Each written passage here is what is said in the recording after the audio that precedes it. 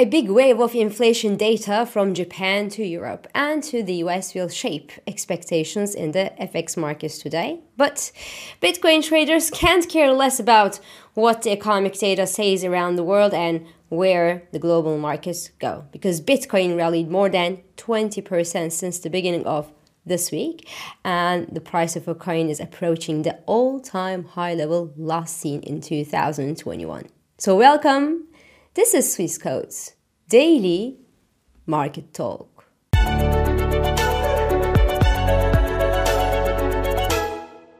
So economic data from the US kept investors in a cautious mode at yesterday's trading session, as the latest wave of data showed that the US economic growth was indeed very strong at 3.2% for the fourth quarter of last year, but that was slightly lower than the 3.3% penciled in by analysts. Now, consumer spending in the US remained strong, really, while the price indicators were higher than expected by the market. So that's exactly the opposite of what the market bulls wanted to see. So the S&P 500, the Nasdaq 100, and the Russell 2000, they all fell yesterday, not by much, but they all traded lower, and the US dollar index failed to extend gains above the 100-day moving average. It is trading just below that level at the time I'm talking here this morning.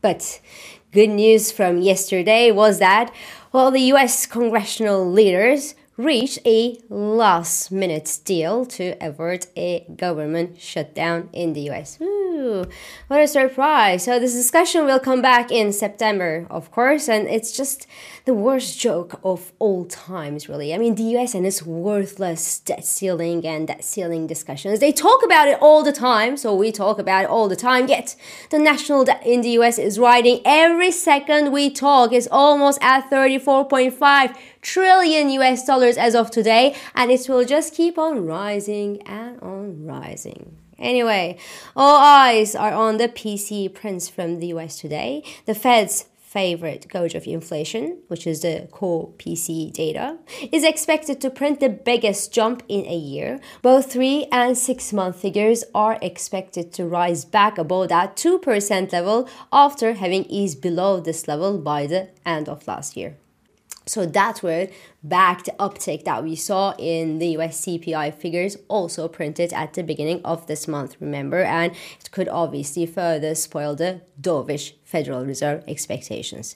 Now, the Fed will probably cut its interest rates sometime this year, yet an interest rate cut before the summer won't be on the agenda if inflation doesn't continue to ease. So, 3 Federal Reserve members repeated yesterday that the timing and the pace of monetary policy easing in the US will depend on economic data. So activity on Fed funds futures gives around 64% chance for a June rate cut from the Fed before the data. Bets could go either way after the inflation data. A figure in line or ideally softer than expected should keep the Fed those betting for the first rate cut to happen in June, whereas a stronger than expected figure could strengthen the Federal Reserve hawks' hands and push the expectation of the first interest rate cut in the US to July. So that's it, really. We keep on watching the data. Elsewhere, the Bank of Japan's core PCE index came in stronger than expected by analysts. And the side of that stronger than expected inflation number from Japan sent the dollar-yen below the 150 psychological mark this morning, as it revived the idea that the Bank of Japan will maybe, but just maybe, exit the negative rate territory sometime this year.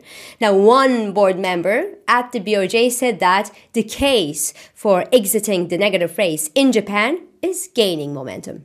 So if that idea gains traction among traders, we could actually quickly see the dollar-yen snap back to that 140 level that we saw by the end of last year.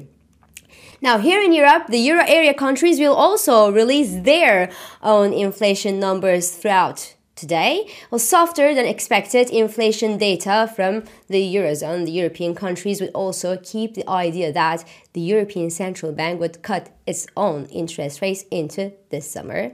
Now, yearly figures are seen easing, but monthly figures are seen higher higher. Why? Because, well, higher energy prices and the rising shipping costs due to the Red Sea tensions could be to blame for these numbers. Now, the euro-dollar bears are waiting in ambush to send the pair below the 100 and 200-day moving averages in case of a stronger than expected US inflation data. Yes, I said US inflation data, because note that a stronger US inflation, if coupled with a broad-based dollar appreciation, should delay the European Central Bank interest rate cut expectations, no matter what the current inflation numbers say in the euro area, simply because higher dollar would be inflationary anyway. So this is why the US data is dominant and more important. So, I mean, that's it really. We should keep an eye on the economic calendar today, and, well, the economic calendar and the numbers will obviously, well, define the FX moves throughout this session. Now, one place that doesn't seem to be affected by news and data is Bitcoin. I mean, the coin's price is rising exponentially since this week started. A unit of Bitcoin traded at $64,000 per coin at yesterday's session. That's around $5,000 shy of the all-time high levels recorded back in 2021. And the strength of this rally makes us think that there is a rising FOMO, so fear of missing out, a fresh rally to a fresh all-time high level. Now, note that the next major target for Bitcoin lovers above the 69,000 level will be that 100,000 psychological mark. Of course, I'm not saying that Bitcoin will rally straight to that level, but enthusiasm will clearly be back if Bitcoin successfully clears the 69,000 offers in the coming days or weeks. So from a fundamental perspective, the price surge makes sense in Bitcoin. Supply is limited, demand is surging, hodlers aren't willing to sell, and the arrival of Bitcoin ETFs made this asset class more investable for big and major players. And indeed, spot Bitcoin ETFs have amassed $6 billion since their inception at the start of this year, and BlackRock's ETF saw a whopping $520 million worth of inflows in just one single day. So it was apparently the second biggest inflow into a US ETF,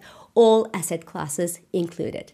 And the potential is obviously huge, because if Bitcoin's correlation with traditional asset classes decrease, and if the price moves happen on sector-specific fundamentals, it will be then a very interesting diversification asset for traditional portfolios. But you should keep in mind that price moves in cryptocurrencies are, mostly driven by a big amount of speculation. So fluctuations could be big indeed. And some already call for a 20% downside correction after this rally is done. But hey, that big volatility is what makes Bitcoin so loved among investors in the first place, doesn't it? So we also keep an eye on this space.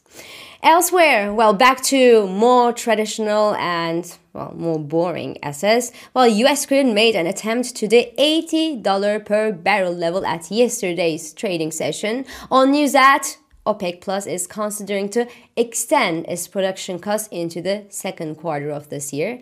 Now, the latter should throw a floor under any sell-off that we might see in crude oil, but I'm not sure that OPEC alone could send the US crude above the $80 per barrel level sustainably. Now, from a technical perspective, US crude has stepped into the medium-term bullish consolidation zone above the major 38.2% Fibonacci retracement on September to December sell-off, which should, in theory, pave the way for further gains. So if the $80 per barrel level is cleared, gains could extend toward the $82 per barrel level. But supply in non-OPEC countries is surging, and the wall premium in the Middle East is actually very, very low, as production hasn't been affected so far by the Red Sea tensions. Therefore, the sustainability of gains above the $80 per barrel level is yet to be seen. So this is all for today. I'm İpek Özkardeşli, and thank you for joining me, and thank you for all your beautiful and supportive comments. I hope this episode of Market Talk has been helpful and it has been insightful to you. So please do not hesitate to leave your comments, your reactions, and your questions below as usual. Follow us on Instagram, on X, and on LinkedIn for regular market updates. And subscribe to our YouTube channel for daily market comments. And please, of course, don't forget to hit the like button on these videos to let us know that you enjoy them. So I will meet you again tomorrow. And until then, good day trading.